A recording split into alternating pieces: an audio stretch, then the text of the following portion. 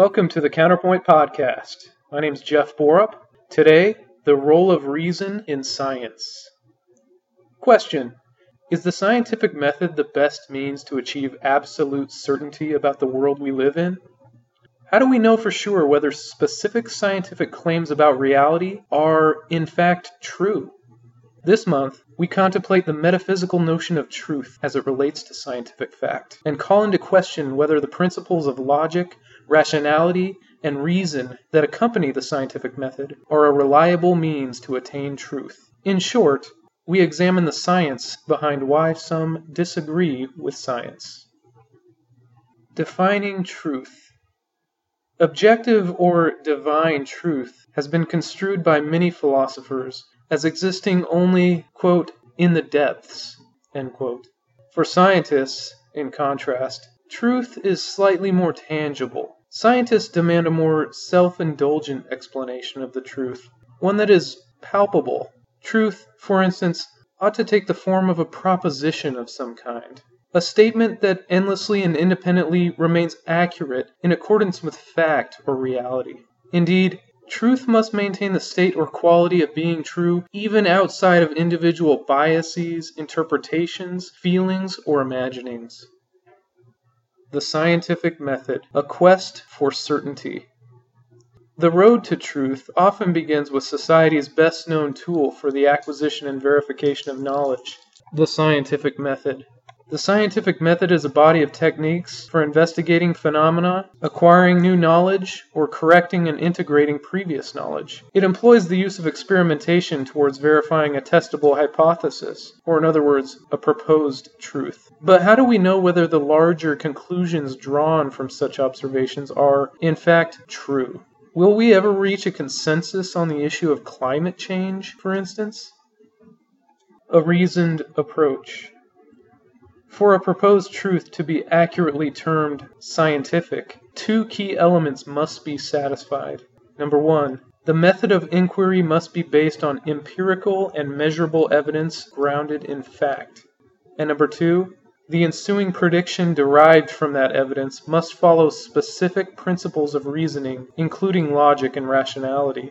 Facts deduced from scientific experiment are often straightforward. It is the conclusion inferred from those facts, nonetheless, that spotlights the demand for accurate reasoning as both a precursor to and a proponent of the scientific method.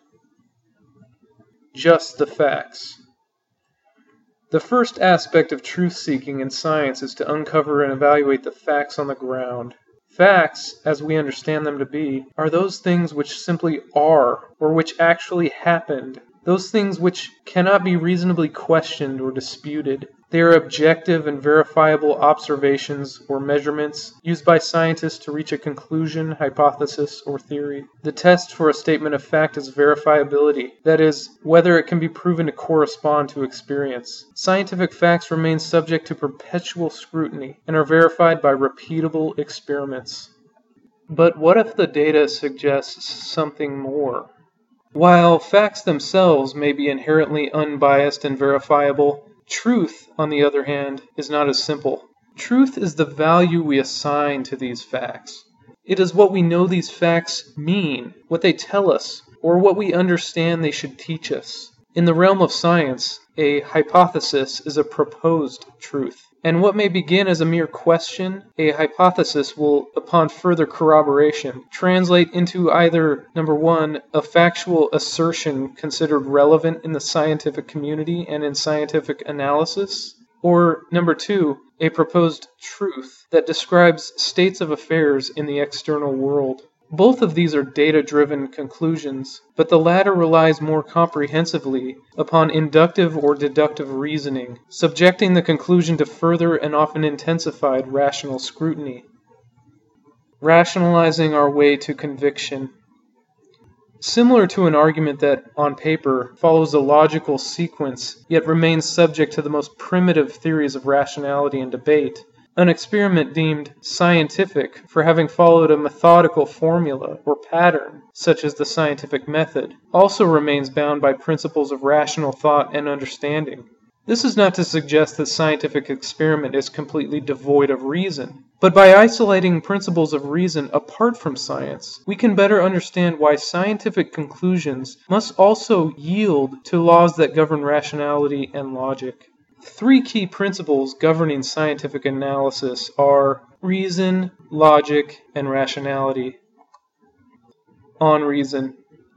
Reasoning is a comprehensive term for the capacity to consciously make sense of things. It is an attempt to attain objective truth by properly applying immovable logic and rationality to indisputable and everlasting facts. Reasoning is a strenuous process that demands exhaustive study and a strong sense of self-awareness. But by perfecting its principles, we will become more cognizant of whether the positions we take, even if grounded in fact, are also true. On logic. According to Immanuel Kant, logic is, quote, the science of judgment, end quote. While the notion of logical form is central to the idea of logic, the four basic properties contained within all logical structures merit greater focus. They are, number 1, consistency, number 2, completeness, number 3, soundness, and number 4, validity. Engaging in logical analysis is widely regarded as an essential aspect of being reasonable. Thankfully, though, we do not leave all decisions in the hands of the purely logical among us. On rationality. To the extent logic does not cover good judgment as a whole, for instance, when the correctness of an argument is determined only by its logical form, not by its content, it is best to understand the ability to reason as also being governed by another principle, rationality. Rationality implies the conformity of one's beliefs with one's reasons to believe. In other words, rationality allows an individual to elect not to believe something in the face of sound reason to do otherwise, and vice versa. Because of this ability to discount logical analysis, being rational can lead to problems. For example, oftentimes when we think we're being logical, we may instead be rationalizing. In other words, we may think we're being scientists when we're actually being lawyers. Whether we like to admit it or not, our train of thought may sometimes be a means to a predetermined end, much like winning our case, and is shot through with biases and misinterpretation of data. This line of thinking is highly subject to being both illogical and, as we may surmise, unreasonable. Quote, all our knowledge begins with the senses, proceeds then to the understanding, and ends with reason. There is nothing higher than reason. Immanuel Kant. Intolerance and partisanship often obfuscate what might otherwise be well-grounded scientific analysis and perspective on a myriad of questions. It is our responsibility to reason through these conclusions on our own, to understand the logic behind the assumptions made, and to rationally apply what we discover to the world as we know it to exist. Only through reason, rationality, and logic are we empowered to correctly discern fact from fiction and truth from expectancy. In conclusion, neither the scientific method nor its factual underpinnings alone assure objective truth. While some scientists may develop hypotheses to which even the larger scientific community agrees, the conclusions surmised may still, over time, be far from the truth. Taking a position of any kind, theoretically, may be viewed as merely engaging in the battle of plausibility, but by understanding the laws of logic and rationality, we will be best positioned to ascribe truth to such claims, and with any luck, become a bit more reasonable in the process. Thanks for listening, and we hope to see you next time.